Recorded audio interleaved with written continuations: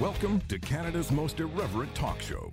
This is The Andrew Lawton Show, brought to you by True North. Coming up, Erin O'Toole wants to change the Conservative Party. The Canadian border is still closed for some, but open for others. And what's with the anti-development agenda? The Andrew Lawton Show starts right now. Hello and welcome everyone to Canada's most irreverent talk show. This is the Andrew Lawton Show on True North. Great to have you tuned into the program. Have you recovered from your Conservative convention hangover yet? That is usually the question you'd have to ask people after a massive political convention. The same question goes to the Liberals next weekend normally, except this year if you have a major hangover from it, you might need to get some help as you were watching it from home alone, as the convention, like so many other events, went virtual.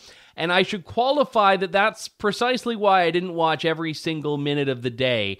I, generally speaking, when it comes to conventions and events and stuff like that, I like them because of the socialization, because of getting to catch up with people. A lot of conferences are like big old family reunions for people you haven't seen in quite some time.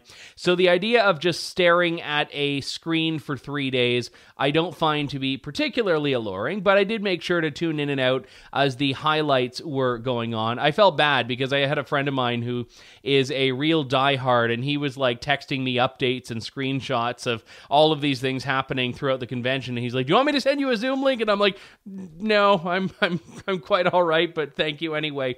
The thing that I did watch though was Erin O'Toole's speech, which was really the first of its kind for him to address Conservatives since becoming the leader of the Conservative Party back in August. Yes, it's actually quite a while ago now. Erin O'Toole has been the leader of the Conservatives for just over 200 days, and in that time, he's not actually seen a honeymoon period, as is so often the case with new leaders. He hasn't seen a bump in the polls. In fact, he has very high unfavorables, which suggests that the people that do know who he is aren't necessarily thrilled.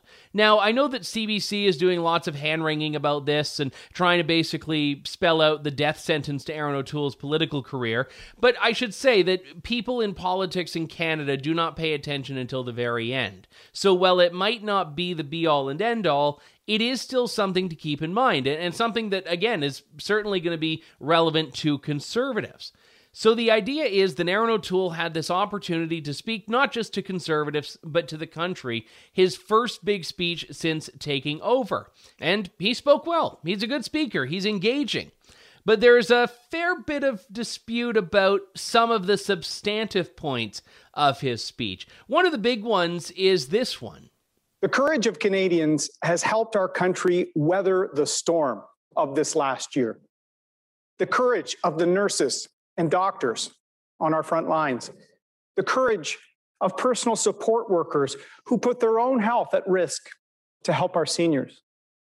The courage of families caring for a loved one or comforting their children. The Conservative Party must show that we too have the courage to meet this extraordinary moment and change. We have lost 2 elections in 5.5 years. In that time, we've had 4 leaders.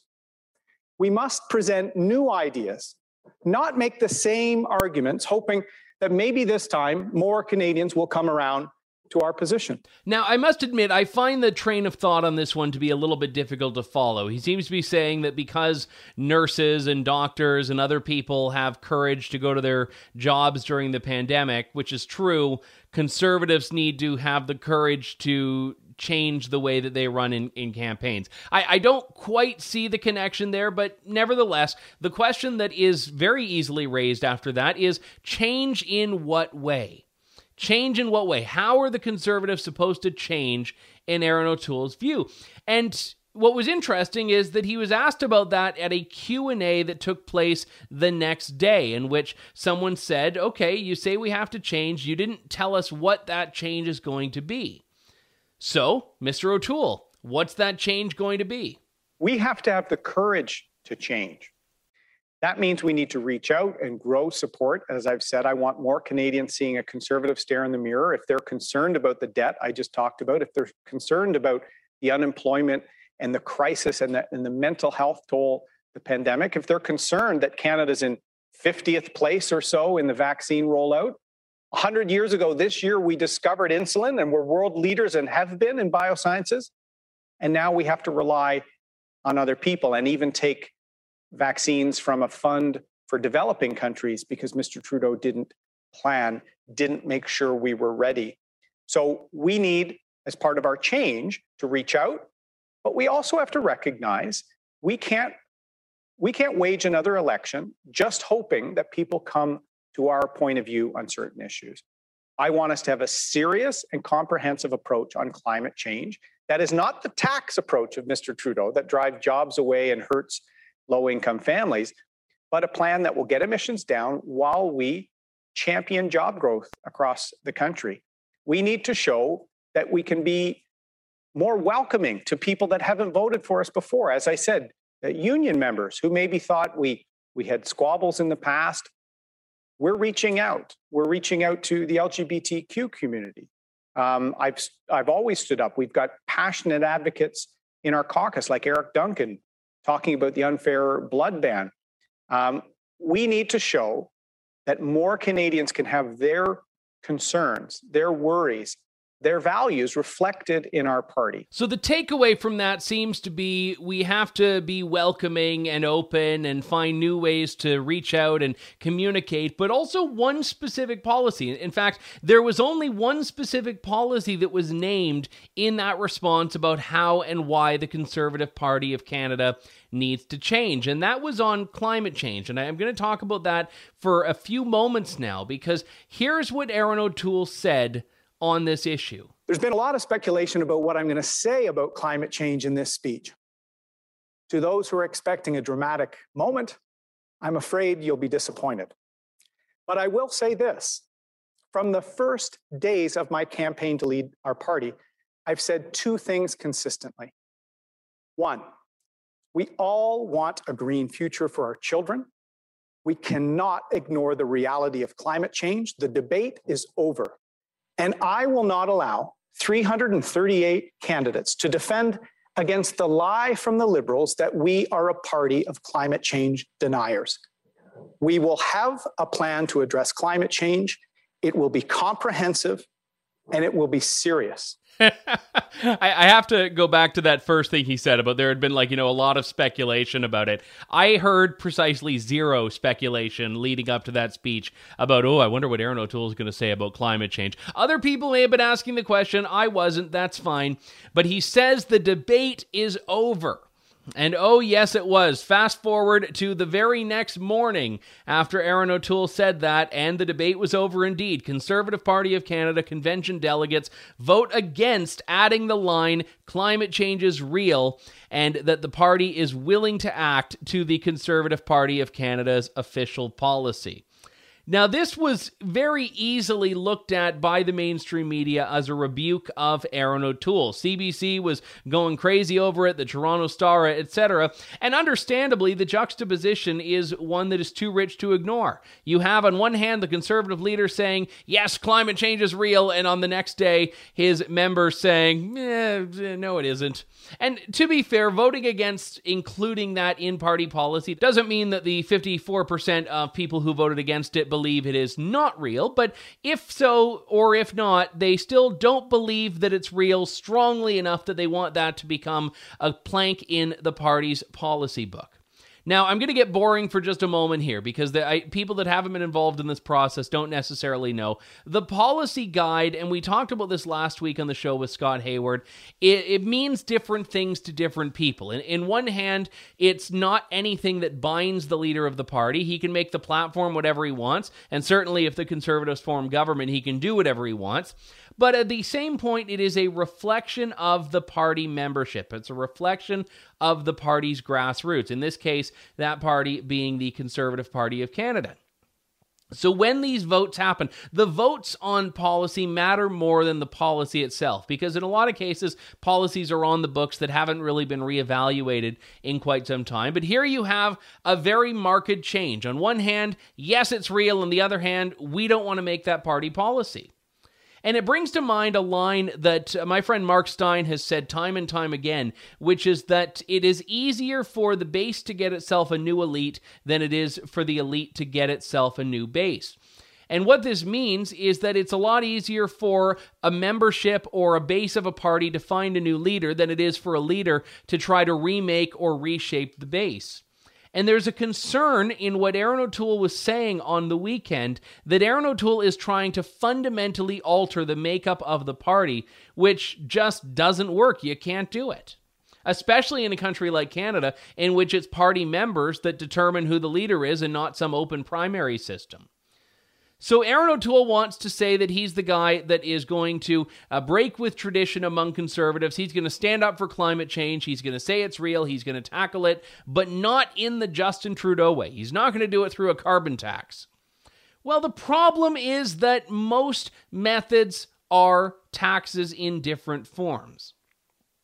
And remember that a carbon tax is a tax on pollution, but it's a tax on industry. It's a tax on productivity. It's a tax on anything that has to be manufactured or shipped using hydrocarbons. So pretty much anything. Not pretty much anything, absolutely anything and everything. When people talk about, oh, well, we're only going to go after large industrial emitters, which is something that I think most conservatives are more open to, you're still targeting industry. And you're still targeting industry in a way where that money has to be shouldered by someone. And plot twist, companies are not taking it out of their own bottom line. They are passing it on to consumers or making it back in some other way. So even plans that are against a carbon tax but supporting a carbon tax tend to support a carbon tax. I know, it sounds circular, right? So this is the problem with it. When anyone talks about, well, we believe this is a big issue, but we don't want to go after it Justin Trudeau's way, you're still oftentimes ceding the ground. So I don't blame conservative members for saying we don't want to wrap our party around this. And to be fair to Erin O'Toole, he said in his response that, he also believes jobs are more important, that you can't have a clean and green future if no one is working. But I think the problem is that most conservatives, and I would say a lot of Canadians, view jumping whole hog into the climate change alarmism narrative as being antithetical to standing up for jobs. I mean, this is the whole conflict that we've seen throughout a lot of those Great Reset types, where they just are thrilled at how great the pandemic's been for the environment. Oh yeah, people aren't driving to work, so the roads are clear. People are getting bicycles. I was reading a story just this morning, as a matter of fact, talking about the major surge in bicycles. Well, yeah, because people have more time on their hands given that they're not employed. So we should not be celebrating this. And that's the problem, is that there are a lot of people that would absolutely write off the economy for the benefit, or at least their perceived benefit, of the environment. And that's why this has become such a sensitive issue. Now, Erin O'Toole believes what he believes. And that's fine. My issue is not him believing what he believes. My issue is him trying to tell the party that he represents, that he leads, what it believes, and getting it wrong. I guess there's no way to put it. He got it wrong. Now, Fred DeLorey, who I've known for many years, I've got a lot of respect for Fred. I like him. He is working on the Conservative campaign.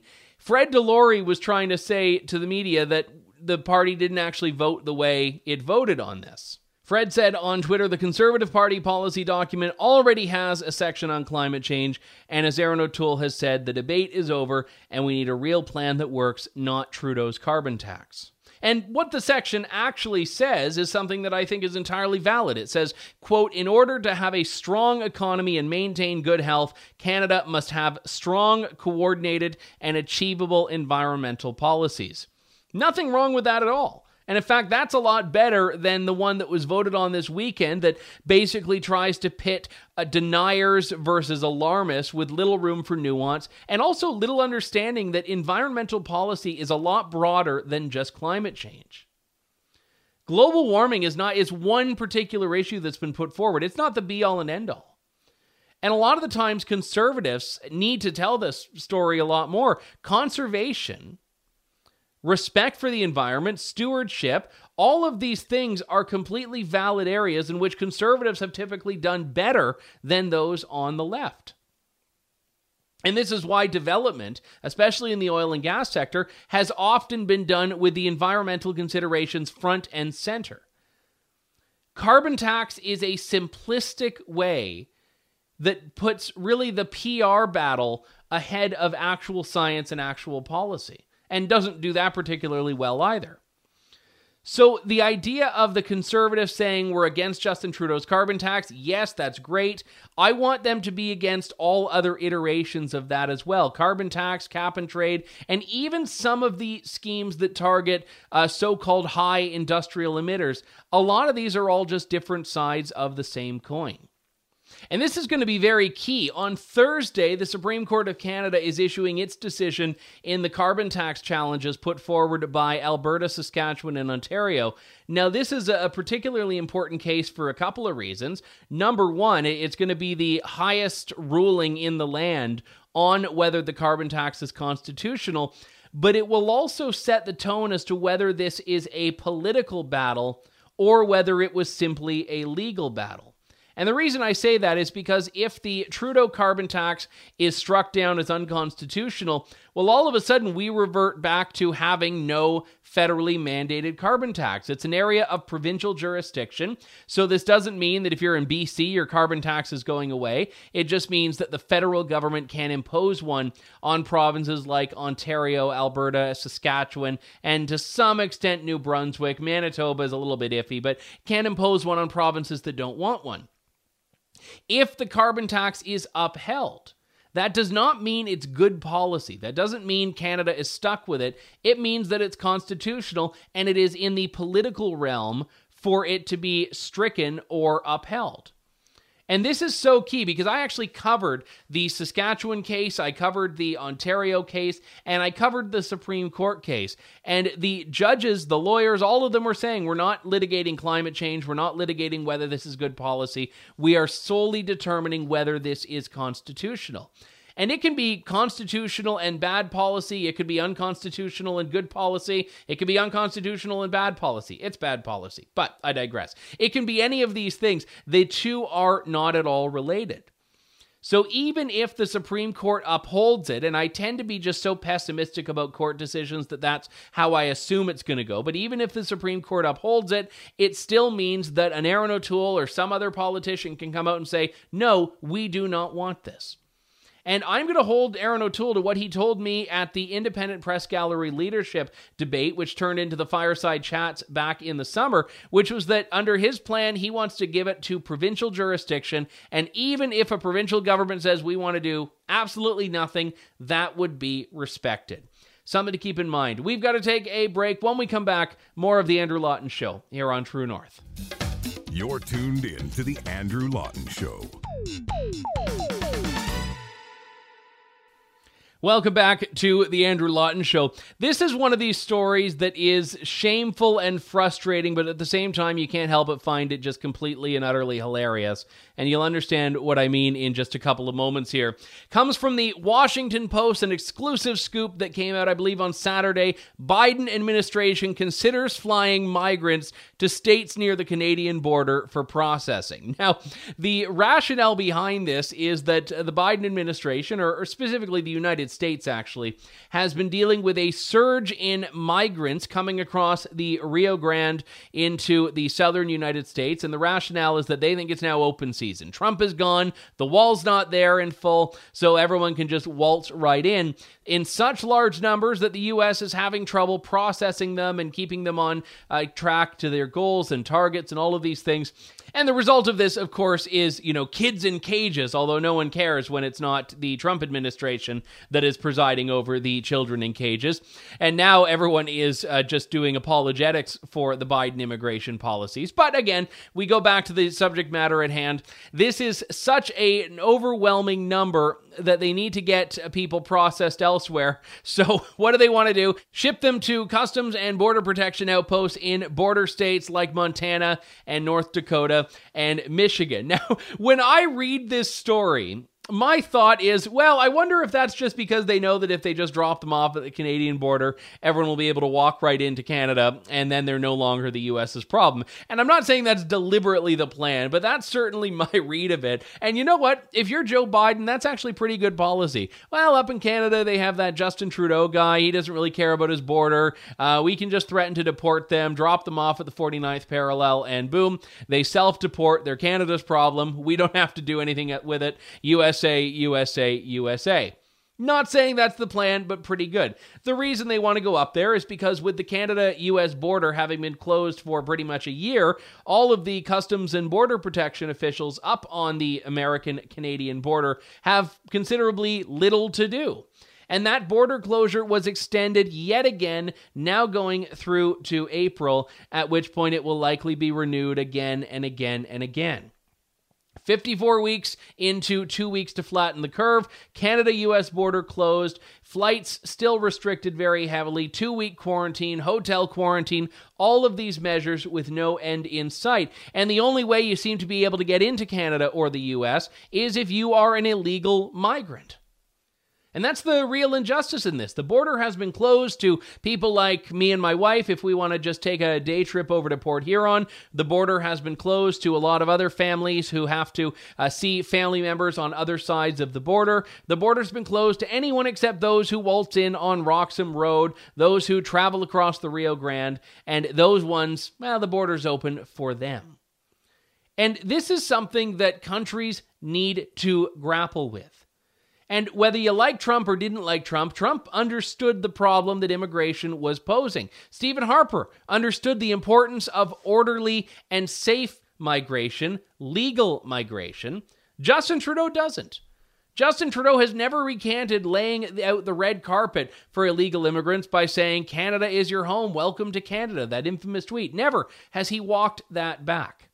And even now in the course of the pandemic, when the government, it seemed like, was going to start just turning people around, it's amazing how that hasn't actually happened the way it was promised. And I would also point out an interesting stat here. In January of this year, January of 2021, Canada admitted 26,600 new permanent residents. So 26,600 people to Canada that were new immigrants to Canada effectively. Now that is a 10% increase over the number that were admitted in January of 2020, which, as you may remember, was the before times, before lockdown. The government has dramatically increased its immigration targets with a plan to bring in about 400,000 immigrants a year. I want you to think about that for a moment. Because Canadians, as mentioned, still can't just travel across the border because Canada and the US have a deal that prohibits people just going back and forth. Canadian families are, again, separated in some cases by the Canadian border. But the government's role is about increasing immigration to make up for lost time, which just seems particularly unfair when the borders are open for one group and not for another. Now, I would say let's open up for travel. Let's allow people to travel. Let's allow people to live their lives without subjecting them to Orwellian travel measures and other restrictions, but that's not what the government is doing. We've got to take a break. When we come back, more of The Andrew Lawton Show here on True North. You're tuned in to The Andrew Lawton Show. Welcome back to The Andrew Lawton Show. We've been talking a lot about Erin O'Toole's comments in his speech last weekend at the Conservative Leadership Convention. We also, as mentioned, have the carbon tax court ruling coming down from the Supreme Court on Thursday. A lot of the subtext around energy discussions is on energy independence, and there's no denying it. This isn't just some standard little political fight like anything else we see, but there's a bigger agenda that's often at work here from people that are hell-bent on not just minimizing, but in some cases destroying the energy sector in Canada. And one aspect of this that hasn't gotten a lot of coverage is the battle in the Arctic region. But I want to talk about oil and gas sector development in the energy sector a little bit more broadly here. Deidre Garrick is an independent energy advocate who's done tremendous research on this that you'd think the mainstream media would be doing, but certainly aren't. She joins me now. Deidre, thanks for coming on. Good to talk to you. Well, thank you for having me, Andrew. Now, I've had the opportunity to hear you speak about some of your work a couple of months back, and I said I wanted to get you on the show because you're delving into things that, as I mentioned, a lot of people simply aren't. What got you looking into this, first off? Well, actually, it was a friend who had mentioned to me that they have some evidence to suggest that perhaps there is some sort of concerted effort happening in the Arctic to constrain or just choke off shipping in the Arctic altogether, which had sort of come out as a result of Bill C-48, the West Coast tanker ban. And so over a number of months, I sort of started delving into things, just really doing simple Google searches. So you're absolutely right. I mean, this is something any media outlet could have found. And so once I started to sort of peel back the layers of the onion, and I could start to see that there really was, very material funding going to some well-known ENGO groups, I could see that, yes, there is potentially something here. They're quite sophisticated in that they're not always entirely transparent about what their plans are. But once I discovered that the World Wildlife Fund had received about $900,000 US in funding from the Switzerland-based Oak Foundation with the express purpose of trying to put in regulations to constrain shipping and to stop development in the Arctic, I knew that there was a story here. There was something more going on than what people might see. And I think, as we all know, with the egress constraints, pipeline constraints going east and west, many people in the oil and gas sector and energy sector, it could be transmission lines, et cetera, are looking at different options, including the Arctic. So the Port of Churchill and Port Nelson have been on the radar for a number of years.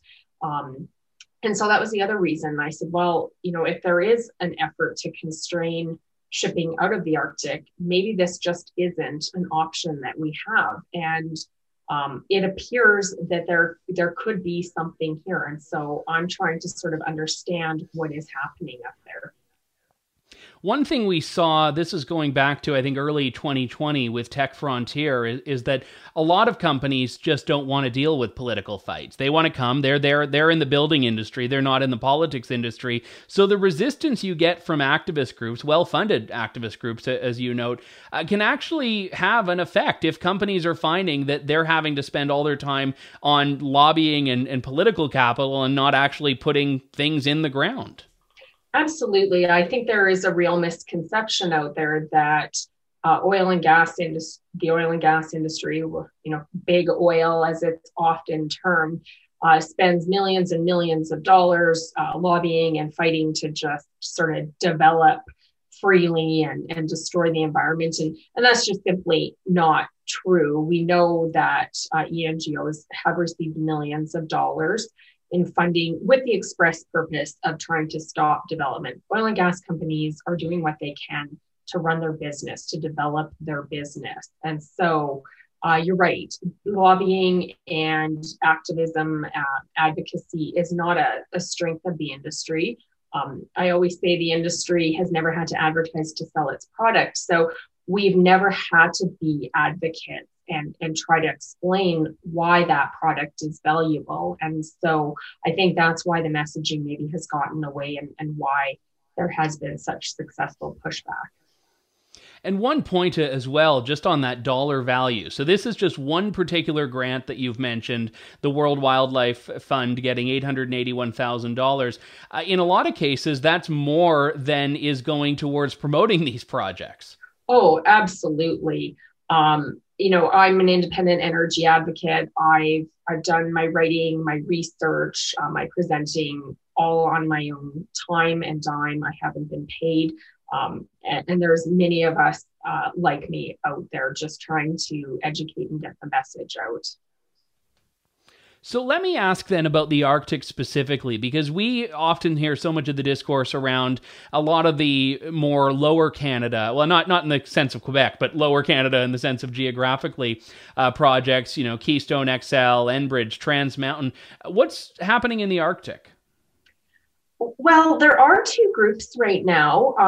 One of them is called the Peacemaker Pipeline Project, which is led by the First Peoples Pipeline. They received $500,000 in funding from the Saskatchewan government in September of last year. And that's to look at the feasibility of building an energy corridor to the Port of Churchill. Now, there's also another group called the Nistanon Group that is looking at building an energy corridor of pipelines, transmission lines, as well as rail to Port Nelson. So we know that there is an active interest in the energy sector in general, not just oil and gas, but energy, to find some egress options to go up to the Arctic. However, we can see through what's publicly disclosed on the NGO's websites that they are actively looking to constrain shipping, stop any sort of development, particularly oil and gas. They're very, very transparent about wanting to stop oil and gas development. And they also want to get rid of all diesel and heating oil use in the Arctic and replace it with renewables. For the most part, wind and solar are listed as the two main sources, but we do know that they are trying to replace any sort of diesel or heating oil stoves or heating sources with biomass. Now, the other thing is we know that they are actively working with the government to try and implement marine protected areas, marine refuges, create culturally significant marine areas, anything that will end up constraining shipping, if not completely choking it off altogether. There is a map that I found online that has the entire Hudson Strait listed as a culturally significant marine area.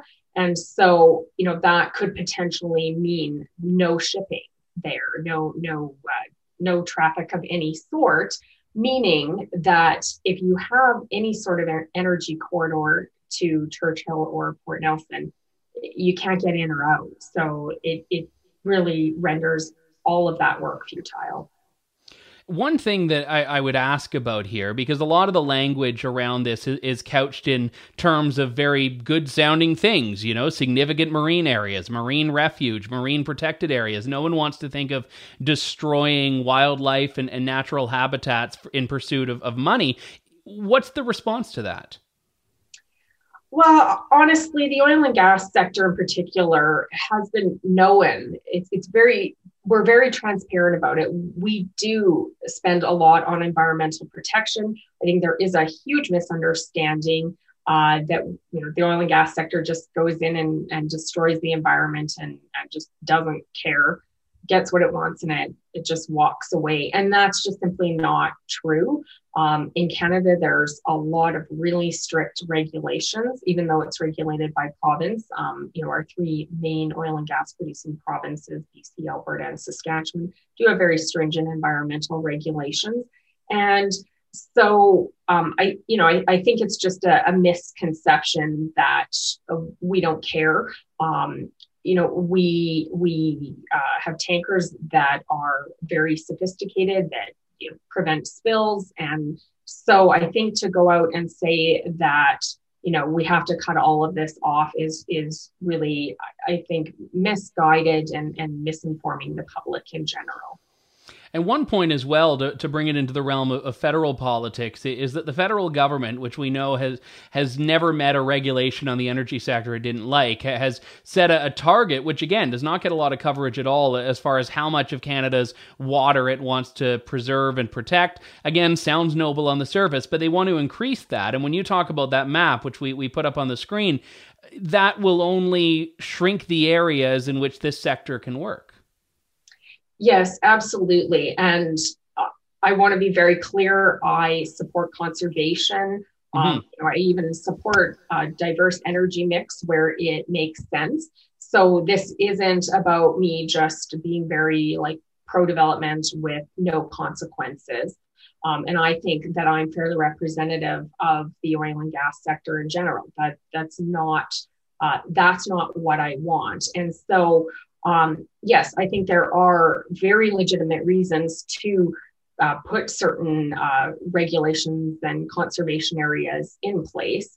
However, I agree with you. When we start to just create these ginormous conservation areas, then it really does impact development, and that impacts all Canadians. If indeed there is no development allowed up in the Arctic, that really does impact the ability for Indigenous communities to get jobs and to prosper. And I think that is part of the conversation that is left out when these groups go up and try to get rid of oil and gas development and implement renewables and other things like that. Well, that's actually a tremendously important point, because in the media, the discourse around this is that you've got oil and gas sector versus Indigenous communities, because you do have a few Indigenous communities, especially out in British Columbia, that are very much devoted against these sorts of projects. But the Indigenous communities where the projects are taking place almost exclusively are supporting them. And that seems to be true in the North as well. Yeah, absolutely. I think that there have been some very courageous, vocal Indigenous leaders who have spoken up in support to try to say, look, there is another side to this story. You might have seen that there was a leader that just spoke out against Jane Fonda protesting Line 3 and the oil sands. Stephen Buffalo from the Indian Resource Council. He's really fantastic. Strong advocate. So we are seeing that, but I think those voices are not being heard enough. They're not being given the platform to present a different side to this, and I think that's a disservice to the conversation in general. Deidre Garrick is an energy advocate talking about the stories that more people should, so happy to play my small part by talking about them with her. Deidre, thank you so much for coming on. Great to speak with you. Well, thank you so much, Andrew. I really appreciate this. It's amazing how many of these stories just are not told, and you have to wonder what the reason for that is. In some cases, people in the mainstream media, they are going to go after the most vocal, and the most vocal are the people that are hell-bent on destroying the energy sector. When you have tens of thousands, hundreds of thousands, millions of dollars that are devoted to fighting against development, that side has public relations people, that side has marketing, that side is in your face, and people like Deidre simply aren't. But Stephen Buffalo, here's a guy who's talked about the importance of standing up for Indigenous jobs, Indigenous self-government, Indigenous self-sustenance as far as the economic potential that these projects bring these communities, and gets very little coverage in the mainstream media. And I think shame on the media for not wanting to talk about the success story that is Canada's energy sector. The only time it fails are when the government is stomping on it with its boot. We've got to wrap things up, but again, my thanks to Deidre Garrick and all of you for tuning into the show. We'll talk to you in a couple days' time with more of Canada's most irreverent talk show. Thank you, God bless, and good day. Thanks for listening to The Andrew Lawton Show. Support the program by donating to True North at www.tnc.news.